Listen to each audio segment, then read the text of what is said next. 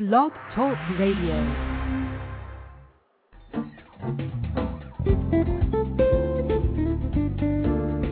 Welcome to Blurb, where the back of a book meets a discerning look.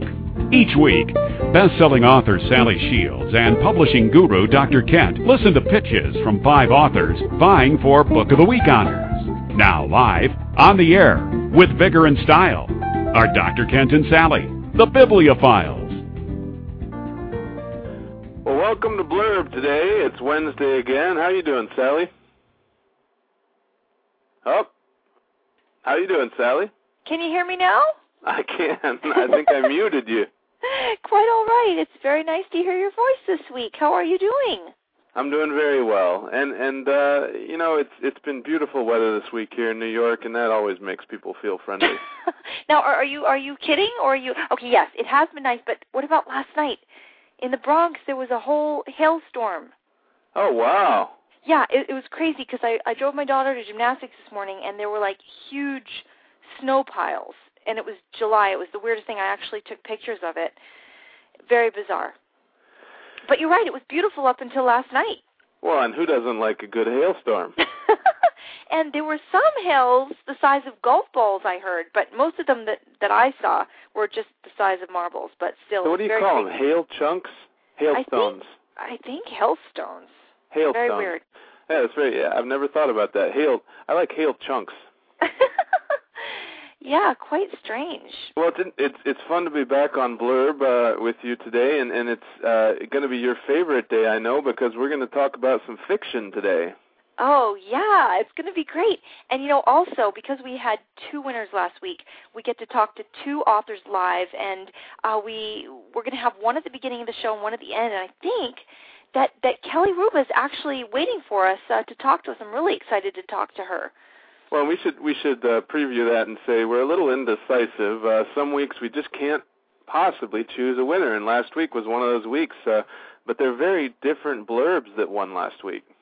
Yeah, I mean, they were absolutely excellent, and both of them, they were just so impressive, and we just couldn't decide, and they were fantastic. So, and also because it's juvenile arthritis month. July is juvenile arthritis month, and we'll let Kelly talk about that. But it seemed very apropos that we play her blurb and talk about her book this month, and give everybody a little bit of information. Let's welcome her on the air. This is Kelly Ruba. Are you on the air with us, Kelly? Do we have you on the air, Kelly? I am here. Can you hear me? Yes. Absolutely. Thank you for having me. Thank you so much for your great efforts in creating the blurb and for being here tonight with us and shedding some light upon this particular issue that so few people might know about, but really it needs to be so much more wider known, and you're doing such a wonderful job in bringing this to light. Well, thank you, and I know I go out almost every week and I meet someone who's never heard of the fact that children can get juvenile arthritis. So I know I have a lot of work to be done, but I appreciate your help in getting the word out. Now, Kelly, how old were you when you first got arthritis? I was 2, actually, and that was back in 1982, and my parents were really surprised, when I was diagnosed. They had no idea that you could get it so young. My goodness, that must have been heartbreaking for them and for you as well. Now, are you still in pain from this arthritis, or have you found something that can alleviate the pain, and how are you dealing with it?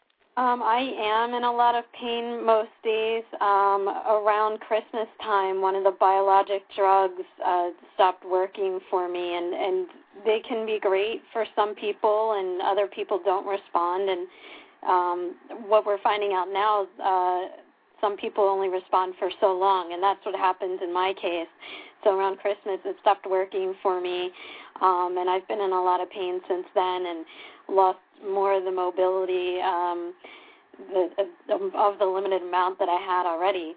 So I will be starting a new injection sometime within the next few weeks, and they're hoping that would get me back to at least where I was. Now, is there certain limbs or certain parts of your body that hurt more than others, or is it pretty much everywhere? I'm so naive about it, and I don't mean to sound that way, but I'm honestly just completely unaware of how this works. In my case, it affects most every joint or area of my body. There are kids who maybe just have one or two joints affected, and some have multiple joints. It sort of varies case by case, but for me it really hit everywhere and kind of took a toll on my body. So, do they know what causes this, and what brings this on? They have some ideas, but no exact causes known yet, but they think it's triggered in part by the environment. Genetics play a part.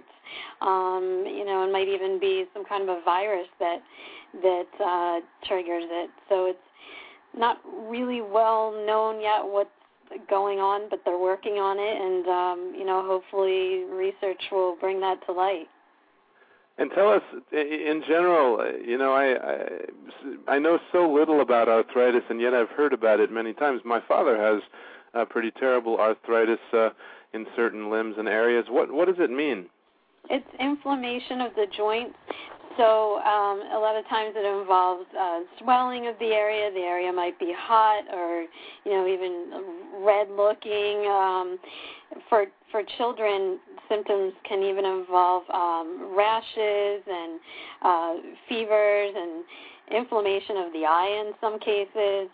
So symptoms do vary based on the diagnosis and the person, but it really limits a person's movements and restricts their joints. A lot of times we even get contractures. Like in my case, the joint won't bend at all. So now, when you were a child, did you get to go to regular school, or how? Children I did. I did go to public school, and I started using a wheelchair, I guess, probably towards the end of elementary school, and I also used a walker, which I still use, both of those things. And it was hard in a way because I think peers. I had some wonderful friends, but I think other classmates maybe shied away from me a little bit because they didn't know what it meant to have arthritis, or how to include me is probably the better way to say it. So it's a little hard in that respect. I'm sure. No, wow. I'm really, really. My heart goes out to you and all the children that are suffering with this. It just sounds like, to have to go through life, which is hard enough emotionally and just with everything going on, to also have to constantly deal with the physical pain at such a young age. I'm just feeling so emotional about it, and I just really, really wish you the best, and I'm really, really praying that they'll come up with some kind of a solution and a cure for this soon. So, well, I'm working hard to raise awareness, so hopefully someday other children don't have to go through what I went through. And I do volunteer with the Arthritis Foundation and the Arthritis National Research Foundation, and ANRF actually started the Kelly Award for Juvenile Arthritis Research. So any money donated to that will go towards finding better treatments or hopefully a cure. So I'm really excited about that, and that keeps me going. And I was really bitter for a long time, but I did a 180 in college and changed my attitude, and I've found that advocating and helping to spread awareness is the more positive way to be. And I feel better if I can make a difference for someone else. That's so wonderful. Thank you so much for sharing all that with us. And I just had one more. I hope it's not such a silly question, but are there periods of the day where you are pain-free? Like, does it kind of go in waves? Are there times, extended period of times where you're not feeling any pain, or is it completely constant all the time? How does it work? Yes, it definitely varies, and that's one thing that I think is hard for people to understand, especially if the arthritis isn't as apparent as it is in my case. With kids who have it, some hours of the day they're okay, and then maybe the next they're in a lot of pain, and sometimes teachers or even their parents don't understand that the disease fluctuates. And then sometimes you have flares where it's you're in really bad pain for weeks on end. So it varies. It's weird like that. Oh, and there's one thing, I know because my father's in a wheelchair. I know that people look at you a lot differently when you have some sort of disability, and that's one thing that doesn't come up much in this country. There's many inequalities, of gender or of sexuality or of race. But disability is another one, and people look at people with disabilities differently. Have you seen that in your work with all of these great organizations? Yes, I've noticed that since I was young. I mean, I've had teachers who have not allowed me to participate in clubs and certain activities just because of my disability. I've not been given certain jobs after college because people couldn't get past the wheelchair. And then again, or even with friends, or peers, I should say, some people aren't willing to be friends with you just because you have a disability. But on the other hand, I've met some really wonderful people who are accepting of it, and, I'm grateful for them. Well, it's been such an honor chatting with you, and congratulations on everything you're doing. It's not just that you've won Blurb Book of the Week, but you've got all sorts of interviews happening, and you've got this burgeoning career. Tell us what you're up to. Well, I work full-time for EAD and Associates, and they are an emergency management consultancy, and we focus predominantly on special needs populations, so it's right up my alley. And I still do freelance writing on the side. And I'm actually starting to co-host a show called Breaking Barriers in New Jersey that's about people with disabilities who are doing remarkable things. So hopefully that'll show the public that we can be capable and talented. Wow, that's fantastic. Is that a TV or a radio show? It's TV, actually, and it's just New Jersey-based for now, but they do have interest in other parts of the country. So we're hoping it catches on, and we're hoping it shows people that, we can do wonderful things. That is just wonderful. Congratulations on everything, and thank you so much for being here. And we can check Kelly Ruba out on her Twitter account, which is twitter.com/KellyRuba, ROUBA, or your website, right? KellyRuba.com? Yep, it's kellyruba.blogspot.com, and you'll be excited to know we're giving away a Nintendo Wii and a EA Sports Active game package, so kind of an exciting time on the blog there. Very cool.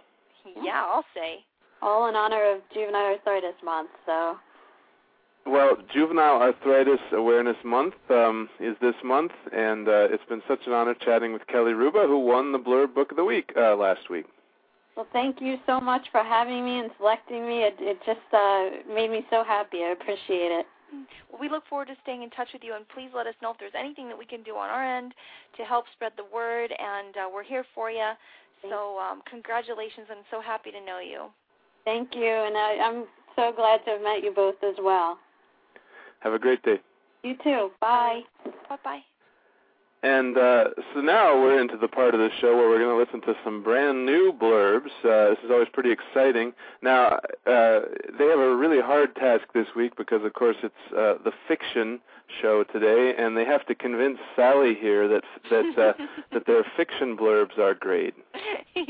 Yeah, Dr. Kent is making fun of me a little bit because I barely read fiction. I think that the last 20 years or so, my bookshelf has about, 99.9% nonfiction books in there. And so, it's going to be interesting. Well, and in the industry itself, nonfiction is the dominant category. It's the bestseller. And the funny thing is that most books written are fiction. Interesting. Very interesting. I did not know that. Yep, and it's if you go to a Borders and you see which books are out front, it's biographies and self-help books, and then maybe a couple fiction books, but they're usually the really big bestseller books. Very interesting. Indeed. So let's listen to a couple of these. Who do you want to listen to first? There's some fun names on here. Oh, there are indeed. Well, gosh, why don't we try Daria? I know that she's going to try to be here and try to listen in on the show. I can't seem to get in the chat room tonight, but would love to hear her blurb. All right, well, here we go. Daria Ann DiGiovanni, fiction category blurb, like all of them on the show today. Here we go. Blog Talk Radio. My name is Daria. Thanks for stopping by. Before I tell you about my debut novel, Water Signs, a story of love and renewal, let me just take a second to paint a picture. Let's face it, the world we live in today is just plain scary. In addition to important national issues like the economy and terrorism, the trials and tribulations of everyday life can just tear us down. As an author, I believe good fiction should not only instruct, it should also provide a sort of mini vacation, a welcome escape from reality. That was one of my goals when writing my book, an uplifting story of first love, second chances, faith, and family that allows readers to take a break from life's tragedies and difficulties and just feel good about being alive again. A loosely autobiographical tale, Water Signs chronicles the 16-year personal and spiritual growth journey of Madeline Rose, a sweet, sheltered 25-year-old woman who grew up in a loving home in suburban Philadelphia. She spends her summers with her family at the Jersey Shore, where in 1992 she unexpectedly meets Ken Lockhart in a Summers Point nightclub. A U.S. Navy veteran, ambitious, affable Ken is seeking a new direction in his life, one that differs greatly from the blueprint laid out for him by his father, who takes serious offense at his son's lofty goals, putting a tremendous amount of strain on their relationship. But Ken is determined to rise above his humble shore town roots and forge a new path for himself in spite of the opposition. He also plans to marry his one true love, just as soon as he can find her. And when Ken meets Maddie, he believes he's discovered his destiny. That is, until the formidable hurdles of life conspire to break them up. But is that the end for this star-crossed couple, or is there a divine plan at work for them? As readers join Ken and Madeline on their 16-year odyssey, they discover that each of these characters is not simply a love interest for the other, but a real catalyst for positive change. By the time they reconnect and fall in love all over again, each one has already experienced a renewal through their own unique triumphs over difficulties, including personal insecurities, panic and anxiety disorder, and unhealthy relationships. In the end, they realize that God's timing is always perfect. Others who've read Water Signs agree that it is well worth the time to peruse its 435 pages. Marie D. from Pennsylvania says, "In this magical story, Daria touches the hearts of everyone who believes in second chances and the unbreakable bonds of love, faith, and family." Annie K., another reader from Pennsylvania, raves, "Water Signs is a beautiful and inspiring tale of love and personal growth. DiGiovanni weaves a tapestry of unforgettable characters and events that draws the reader into a captivating world where faith and forgiveness triumph over tragedy and real love always prevails." And a review by TemerityMagazine.com states in part, "DiGiovanni tells a compelling story that puts raw emotion, honesty, intimacy, and love on a plate to share with the world at the risk of their enjoyment or scorn. Simply, she should be applauded for her tale. Put DiGiovanni in a proverbial basketball court with the likes of established writers Maeve Benchy, Kristen Hanna, and Jodi Picoult, and she could hold her own." If you would like to discover Water Signs for yourself, I invite you to visit my website at watersignsnovel.com. I think after previewing the 5 chapters available there, you'll definitely want to read more. I'm Daria DiGiovanni. Thanks for listening. Hope to see you soon. What do you think, Sally? Well, I have to say, I think that somebody could convince me to read fiction. It's absolutely sounded very intriguing to me. I absolutely loved the premise of the book. I absolutely, the 4 criteria that Dr. Kent and I laid out to judge these blurbs, bling, clarity, information, and delivery, I think Daria did a fantastic job. I mean, it sounded like it had a lot of bling to it. It was clear. I know what the book is about. It was a great deal of information, and she delivered a punch. I really, really think this is a going to be a great book, and it sounds like a fantastic story. Uplifting, feel good about being alive again, a 16-year personal and spiritual growth journey. I really, really enjoyed the premise of it. Tell me what you thought. Well, I think, usually the blurbs we get are very short and concise, and one of the great things she did was she used her whole time. Yeah, I like that too. Absolutely. And that's something we don't often get here. In one way it takes a lot of sort of gumption to take up your full time, and she did it in a good way. She sort of hit all of the bases on her book, and it was exciting, and I think people are going to be excited to read the book. Now, the one thing that sounds a little scary about it is she said a 435-page book. I think she meant it as a good thing, but that would kind of scare me off. Well, it kind of depends on the trim size, doesn't it? What if it's a little 3x5? Then it wouldn't be such a long book, huh? That's a good point. Maybe she should have said how many words were in it. Indeed. But, the other thing that I liked about it was that, she wasn't shy in reading some of the quotes that some of her fans have put forth for her, and that's great. Right. By the way, I have to just let you know that my plan to get my kids in bed by 9 failed this week. It's been a 14-week run. And absolutely fantastic, but I got to just go and put on SpongeBob for my son, who's 3. Well, that sounds pretty fun, and while you put SpongeBob on, I'm going to put another blurb on the air. This is from Hilary Bell, and this is also in the fiction category. Here we go. Finch. I'm Hilary Bell, and Rogue's Home is the most recent, the second of my Knight and Rogue books, which are a light-hearted young adult fantasy series. I think the best thing about the Knight and Rogue books are the main characters. The first book in the series is The Last Knight, and the reason Michael is the last knight isn't because all the other knights have died in some cataclysmic battle. I had a big fight with my editor about that title. It's because being a knight-errant in this world is a profession that's about 200 years out of date. It's the equivalent to meeting someone at a cocktail party and asking what they do for a living, and they tell you in all seriousness, "I'm a gunslinger, ma'am." When Michael tells people he's a knight-errant in search of adventure and good deeds, which is his standard introduction, people either laugh in his face or back away slowly, murmuring, "No problem, that's cool, man."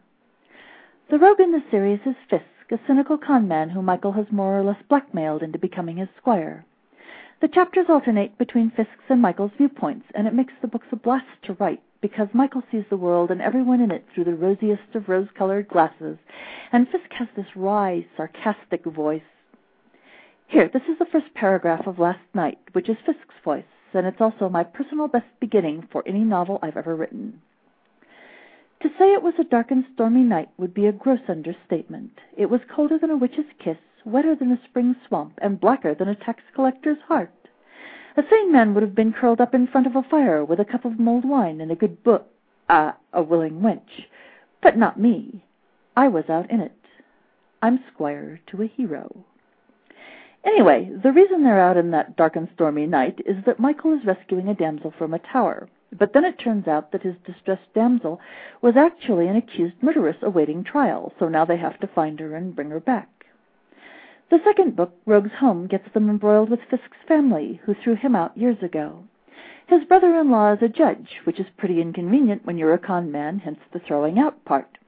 But when the judge is framed, his sisters figure they need help. As his sister Judith says, "I thought we needed criminals. Isn't that why we sent for Fisk?"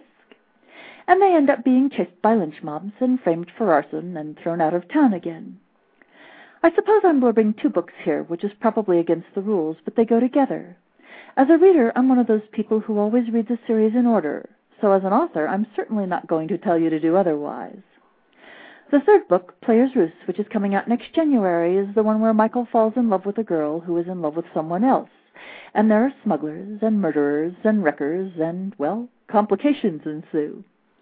If you're looking for serious epic fantasy, these aren't the right books for you. But if you're looking for a fun, exciting read, you should give them a try. Wow, that was a really exciting blurb. And it's funny that she talked to us just a little bit in the middle of it. She said, well, I might be breaking the rules by talking about 2 books. Do you think that's breaking the rules, Sally? Well, I do in my introductory email say that we do tend to try to stick to one book per blurb. But the one thing that she referred to, she said, well, it might be against the rules, but if I'm a reader, I like to have to know that there's a whole series of books. Well, I think in that case it was absolutely fine. Tell me about it. Well, for me, I think one thing she did very well is that she got us excited about the book, and then after getting us excited, she said, well, here's the most incredible opening I've ever written for a book, and then she read us the very beginning of her book.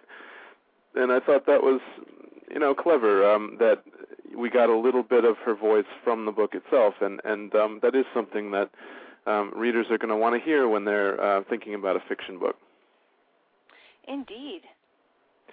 And, I think there's also a big value to the sound of your voice when you're delivering a blurb.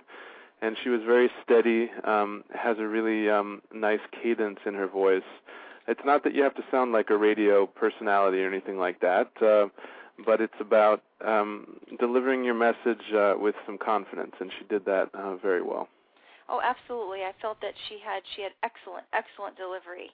Although I unfortunately I was a little bit distracted because of my son, I was still able to check out the blurb, and I felt that her delivery was absolutely almost flawless, and I appreciated that quite a bit. Well, I think by the end of the show, Sally's going to start reading fiction. What do you think? I might just do it. It sounds, I loved what Daria said about, having a little bit of a welcome escape. I never really thought of it. In other words, whenever I read a book, I think, well, I'm wasting my time unless I'm not learning something. But, it's not always about learning something necessarily. Sometimes you may just want to get away from it all, and I haven't done that in quite a long time. I have not read a fiction book in a long time, and this just might be the perfect catalyst for me to do that. So I think that I'm going to be, this is changing my mind tonight, so I'm really glad we're doing this show. All right, well, let's listen to another one and see if we keep on this roll. This is a blurb, another fiction blurb by Jerry Pollack. Here we go. Blog Talk Radio. Have you ever wondered why God has not answered your prayers? Have you been a good person? Have you done for others? Perhaps in your eyes you have made good moral decisions in choosing good over bad. But what if God were the scorekeeper? How would he rate you according to divine and not human morality? God is all-knowing, and he can see into your heart and into the crevices of your mind. So you cannot hide your feelings and thoughts from him. The Messiah Interviews, authored by biophysicist and microbiologist Jerry Pollack, empowers readers to improve their moral character in this life in order for God to judge them worthy to be admitted into a future second Garden of Eden, the Messianic age at the end of days. The Messiah Interviews is a not-so-fictional novel about God and God holding interviews to find his Messiah. The main character, Yosef, in Pollack's novel, undergoes a timeline therapy and finds himself in the third temple in heaven. There in heaven, Yosef faces off with angels and biblical sages who can read his mind. As the angel Gabriel, Methuselah, Hanach, Seth, King David, Moses, Jacob, and Abraham, and the prophet Isaiah, all biblical characters from the Old Testament or Hebrew Bible, probe his heart for truth, Yosef is forced to bare his soul and expose his own hidden demons. Readers will find themselves alongside Yosef, pondering what answers they would have given to the biblical sages as truth and sincerity of the heart is sought. Reviewers highly recommend and agree that Pollack's Messiah Interviews is a fascinating journey that challenges the soul to connect to a higher purpose. It is richly written and admirably candid, and a different sort of book on the afterlife. Learn more about the book, his nonprofit organization, and the author on Pollack's website and blog, thirdtempleinfo.com. Third is spelled out.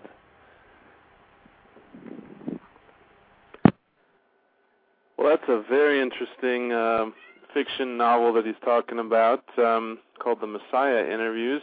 And it makes me think about, there's a huge segment of the fiction industry devoted to Christian fiction, whether that super best-selling Left Behind or some of the other books that are written by evangelicals and kind of support their beliefs. Indeed. I really liked it because the blurb actually started off sounding like a nonfiction novel to me. And he got me he got me at hello. Why has God not answered my prayers? Have I been a good person? Have I done well for others? Have I been choosing good over bad? What if God were the scorekeeper? It sounded almost like Conversations with God, one of my favorite series. And so it really drew me in right from the start. Yeah, and it's it's fascinating, especially once he draws you in. He says, well, the book is written by this scientist, someone who's really studied this and that. One thing that I don't necessarily like is that he spoke in the third person. What do you think? Yeah, well, that didn't bother me too much. Give me an example. Well, I mean, for me, it's kind of funny, like if I did an interview and said the whole time, or if you did an interview and said, well, Sally Shields is the what's your title again? The mother-in-law manager? the in-law expert. Yeah, and if you said, well, Shields is the in-law expert, and Shields has a book, and I mean, what do you think? Yeah, no, I totally exactly know what you mean. Yeah, that's a little bit I don't know, off-putting a little bit perhaps, since he's the one doing the blurb. You're right. You want to be genuine, and this show is all about teaching authors and giving them some more practice in self-promotion.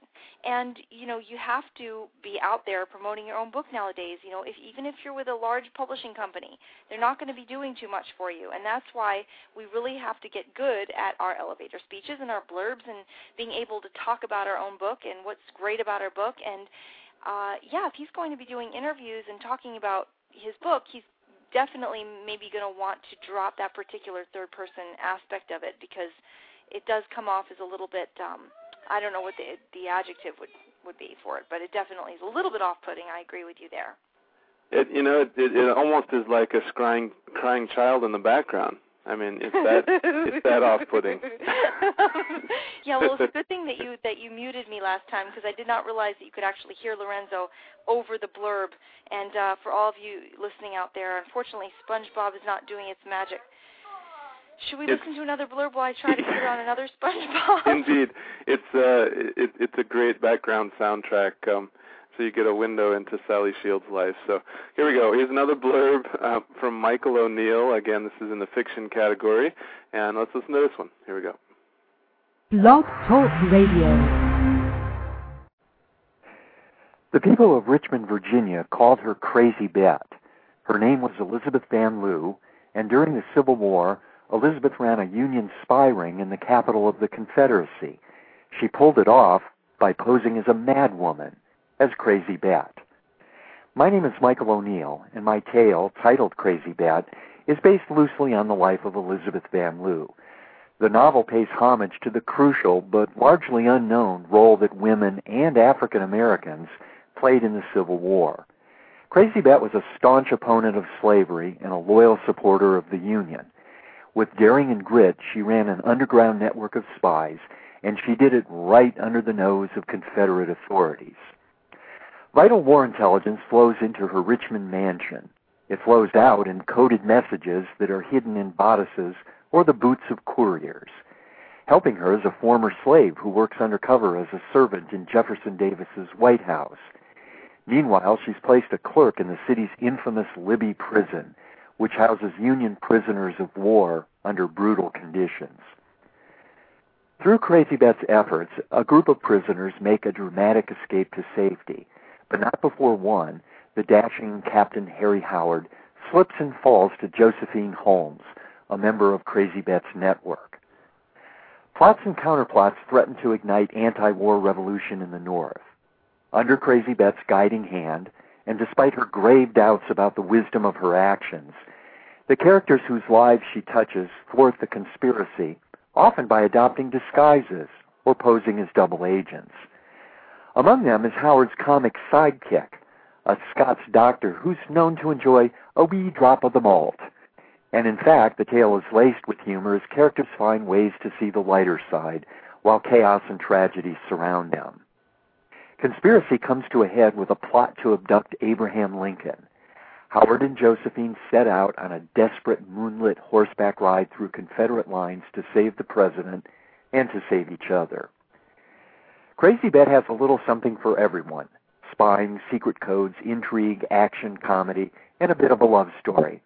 To get a copy, please go online to www.crazybet.com. Crazy Bet is one word, and bet has 2 T's. That's www.crazybet.com. For 2 decades, I've worked as a writer specializing in historical topics. Crazy Bet is a natural extension of that work. I'm honored to have the chance to expose more readers to the story of this extraordinarily brave and resourceful woman. Well, it's absolutely fascinating. The book, of course, called Crazy Bet. At the beginning, I thought he was saying Crazy Bat. That's like exactly B-A-T. what I thought. Yeah, but it's B-E-T-T. And he had me with the title and with the opening. Wow, I really liked it. Yeah, speaking about the underground network of spies and, under the nose of federal authorities and coded messages in bodices or boots of couriers. I loved it. It really was very, very exciting and intriguing. See how fun fiction can be? Yeah. I'm telling you, I guess my problem is that I'm such a slow reader, because usually what happens to me is I read, maybe a couple of pages, and then I'm very tired at night usually, so I fall asleep. So it takes me like 6 months to read, a book. Not necessarily, but I'm exaggerating. But so that's I guess maybe my problem has been, taking too long to read a book. But wow, this could absolutely propel me forward. Maybe I would even become a coffee drinker. Who knows? Well, and a fascinating thing about blurbs is, barring the fact that I actually am online while I'm speaking and I'm on Twitter and all of that stuff, when you hear a blurb, you could be in an elevator, you could be listening to the radio in your car, you could be on the internet, you could be anywhere, and it's audio happening. So the most important thing is to catch the attention of whoever you're talking to, and I thought he really did that from the beginning. Oh, yeah, absolutely. I mean, you really only have, when it comes to the media and producers and television and radio people, they have just about 15 seconds of your time. So if you're going to call them up and pitch something, you better have something, up your sleeve in that first 10 to 15 seconds that's going to catch their attention, because they're going to know, yes, they want to know more, or B, sorry. So it really does you have to have your elevator pitch down. You have to know, you have to tell people who you are. You have to tell people what the title of your book is. You have to say what your vision is, what exactly your book is about, and what the reader is going to get out of it. And I felt that Michael did that really, really well. I mean, obviously blurbs are a lot longer than elevator pitches, but he absolutely got in our 4 criteria that I felt, the bling, the clarity, the information, and he delivered it very well. So he did well on all of our chosen criteria for this particular blurb. Well, let's listen to one more blurb here, and we do have a guest calling in at the end of the show. Oh, I believe he's here. Yep, and I think we should listen to one more blurb before we talk to him, but we're going to be talking to Alan E. Smith in just a minute. And he's a co-winner of Blurb Book of the Week for last week, and that'll be fun to talk to him. Should we listen to Beth or Stephen? What do you think? Oh, my goodness. You choose. Well, we've had 2 women and 2 men on the show. I guess I'll just choose alphabetically. So Beth Dunn, here we go. She's our last fiction blurb of the week. Stephen, we'll get to you the next fiction show. And it's the 5th blurb of the day from Beth Dunn. Here we go. Blog Talk Radio. Hi, this is Beth Dunn, the author of Social Climbers, a fun novel that is also beautifully illustrated, thinking like the Preppy Handbook, a how-to guide. It's like a Bergdorf Blondes meets the official Preppy Handbook. It's funny. It helps keep people's minds off of everything that's going on in the world with the stress and the economy. It's a great way to just put up your feet and take your mind off things. Also, it addresses mean girls after sitting on over 30-plus charity committees. I wrote this book, and you can kind of do how to be a socialite overnight. It's fun. I hope you love it. To learn more, you can go to www.socialclimbers.net or Amazon or Borders or wherever books are sold. Again, my name is Beth Dunn, and thank you. Holy cow. Now that was an elevator speech. That was an elevator speech. And a great one. Not a bad one. She said what her name was. She said what the book was, what it was about. She didn't necessarily talk too much about her vision or what's in it for the reader. Well, maybe she did. Actually, addresses Mean Girls, how to be a socialite overnight, and then she gave where you could find her book. Actually, she did a pretty good elevator speech. But I think it's important. We'd love to have Beth back on with a full blurb because it sounds like a great book. I'm psyched about it, but there's no way we could choose her for Blurb Book of the Week because she didn't give us enough time. Yeah, it was definitely not enough time. I think that must have run 15 seconds, 20 seconds tops. And we'd love to hear lots more. Indeed, Beth. Sounds like a fantastic book. I mean, it was exciting, beautifully illustrated, preppy handbook, funny, helps keeping people's minds off the problems of the world, and it absolutely sounds funny and fantastic. So, please, we'd love to have you submit a longer blurb. Tell us more about the book. Draw us in. Create some curiosity and pretend that, you need to convince us to read the book. We were there. We were halfway there. And since we have extra time, I think we should listen to Stephen Borer's blurb here quickly, and then we'll talk for about 10 minutes with our special guest. Sounds like a good plan. Here we go. Stephen L. Borer. This is the last fiction blurb of the day. Here we go. Cinch. The harm that self-absorbed and self-serving religious leaders can bring to their own people and to others has perhaps never been more evident. History records how violence and terror tactics have been used, not just by small cults, but by all mainstream religions. I write from my own affiliation and tradition, that of Roman Catholicism, but I believe the topic has universal application. The pervasiveness of the priest sexual abuse crisis is well documented. Lawsuits filed by the abused against the Catholic leadership are daily items in the media around the world. It is a fact that bishops, upon reports of abuse from victims, transferred the abusing priests from parish to parish, diocese to diocese, and even to other countries. Bishops routinely stonewalled and, through attorneys, played hardball with victims who sought help and redress. The mystery of the sexual abuse crisis is not that priests could be pedophiles. The mystery lies with the bishops. What prompted men who are politically adept, often outgoing and personable, men who wear the mitres of moral leadership, to act as they did? The answer is given in my novel, The Purple Culture, where 3 bishops are put on trial for their cover-up activities. Personal stories of victims present in the courtroom support the overwhelming evidence against the bishops.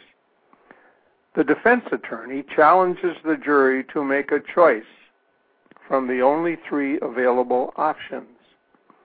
The bishops acted either out of ignorance and naivete, out of willful evil, or from mental defect. Expert testimony points to a deviant moral compass springing up from the Episcopal culture. The novel has been acclaimed by the 3 leading experts on the sexual abuse crisis, authors Thomas Doyle, A.W. Richard Sipe, and Jason Berry. and by Peter Isley, Midwest Director of SNAP, the Victims Network. Oh my goodness! Wow. Well, that was a very heavy blurb and fascinating after the other 5 that we've heard today. Indeed. I mean, the language alone, he's very erudite, and it sounds like he's what prompted men who are politically adept to wear the mitres of moral leadership? I don't know. I was just remembering some of the words that he used, but wow, I mean, I was just like riveted listening to his language. But I mean, half the time I didn't even know what he was talking about, but no, I mean, I know he was talking about basically, but it was very, very very alluring just to listen to him speak. I felt that he delivered that blurb in a very wonderful way. And the topic is, now here's one thing that he has on a couple of the others. One of the topics is bling, and I defined that last week or the week before as something that's timely. There's nothing more timely than, the first half of his blurb, he talked about these priests, and he walked us into it. And he had a very creative take on a blurb. He started talking. I was thinking at the beginning, oh no, this is a nonfiction book. What's it doing in the fiction category? And then halfway through his blurb, he said, my novel is based on this. And he certainly pulled me in that way. Well, yeah, I enjoyed that too. I mean, he set the stage for exactly what the issue was that was going on in the world. He connected it to the timely what was happening in the world now, and then he brought us into purple culture. I think that's what the name of the book was. I wasn't sure. That's something else that he maybe could have done a better job of, is really make known what the title of his book was. Right. Even at the beginning, say almost do also what we've talked about before is say at the very beginning. My book is The Purple Culture. My name is Stephen Borer, and then give your elevator speech as a lead-in, and then go ahead and work through the whole thing and make it make sense. And also, one other thing, at the end, it just seemed like a little bit abrupt. There was no sort of lead out. He didn't tell us where people could get the book. He didn't reiterate the title of his book. He didn't mention any kind of a website for people that were interested in learning more about deviant moral compass of of everything happening with the Roman Catholicism and the pre-sexual abuse that has been well documented. Absolutely. So yeah, we would have really liked to have known if there was a blog, if there was something more that we could learn about the book, where we could find the book, reiterate the title of the book, so that we can find it. Absolutely. And so all of these blurbs that we're listening to have incredible positive characteristics to them. And, of course, part of this show is just listening to some great blurbs about great books. And we certainly check them all out, and our listeners check them all out. So that's the fun part. And then we like to criticize them and say what could be better about the marketing. Indeed. And now I think we would love to speak with our last one, our second winner from last week. Absolutely. Well, our co-winner, he might be the first or the second winner, but we won't reveal that. They both won. Earlier in the show we talked to Kelly Ruba, and now we are talking to Alan E. Smith, and he should be on the line with us. Good evening, Dr. Kent and Sally. Hi. Thank you so much for being here, Alan. I appreciate the opportunity to be on Blurb. I just absolutely loved your blurb last week and can't wait to hear more about it. Tell us about, my goodness, how you came up, how you were able to come up with such a manual, such an important book. Sally, as I probably have said before, I really wrote the book that I wanted to have available a couple of years ago when I was up at the Mayo Clinic. And after days of testing, they said, well, we've got good news and bad news.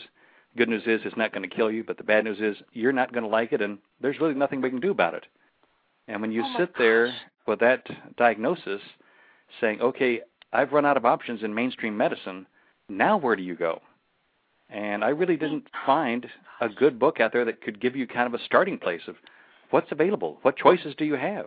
Well, the remarkable thing is that you didn't get dejected. You didn't think, oh, it's all over, I think I'll just wait to die. You actually thought, okay, well, that's his opinion, and now I'm going to go out and find other solutions.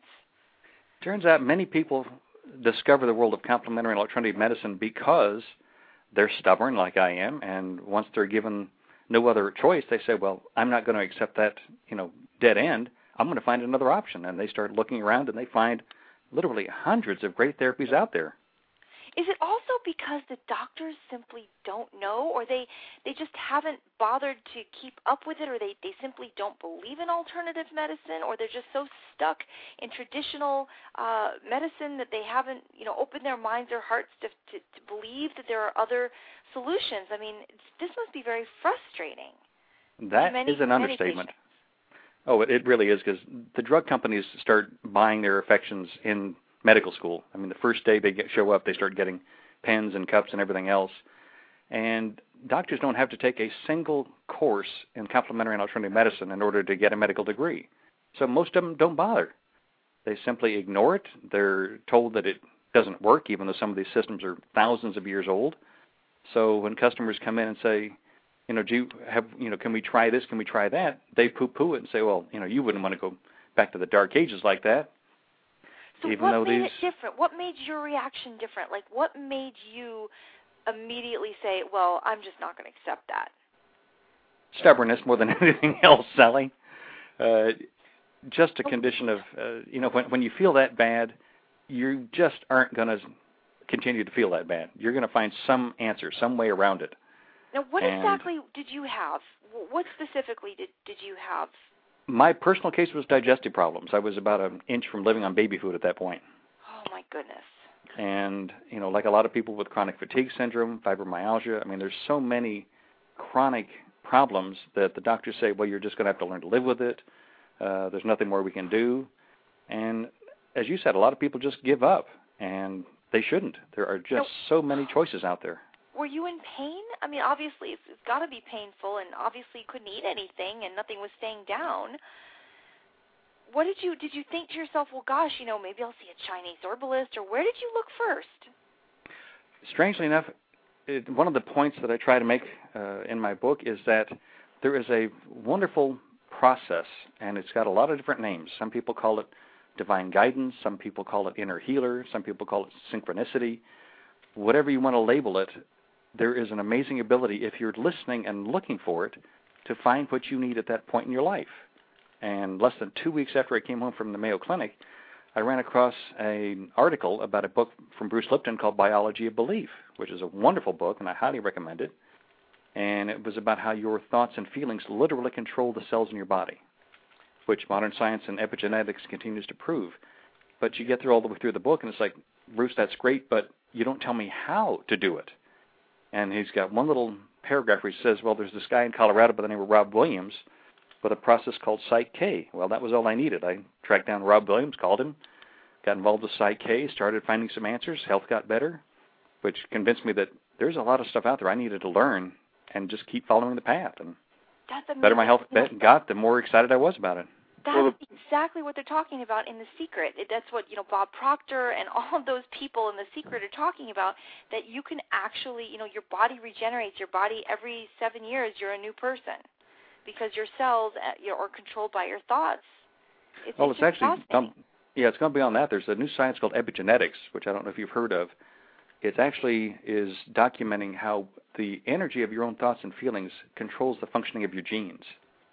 And it doesn't just turn the genes on and off, it turns bits and pieces of the genes on and off. So we get amazing healing abilities, but we're just at the very beginning of this whole new field of science, so we really haven't figured out how to use it yet. We just are beginning to understand, yes, there is something to this mind-body medicine after all. So speaking of genes turning on and off, I was in my head picturing a enormous pair of blue jeans with lights turning off section after section, maybe up in Times Square somewhere. But the book is called Unbreak Your Health, The Complete Guide to Complementary and Alternative Therapies. Tell us where to find out more about you. Well, the website's the easiest place, www.unbreakyourhealth.com. It's got a whole bunch of stuff about the book and about me and reviews from all over the country and things like that.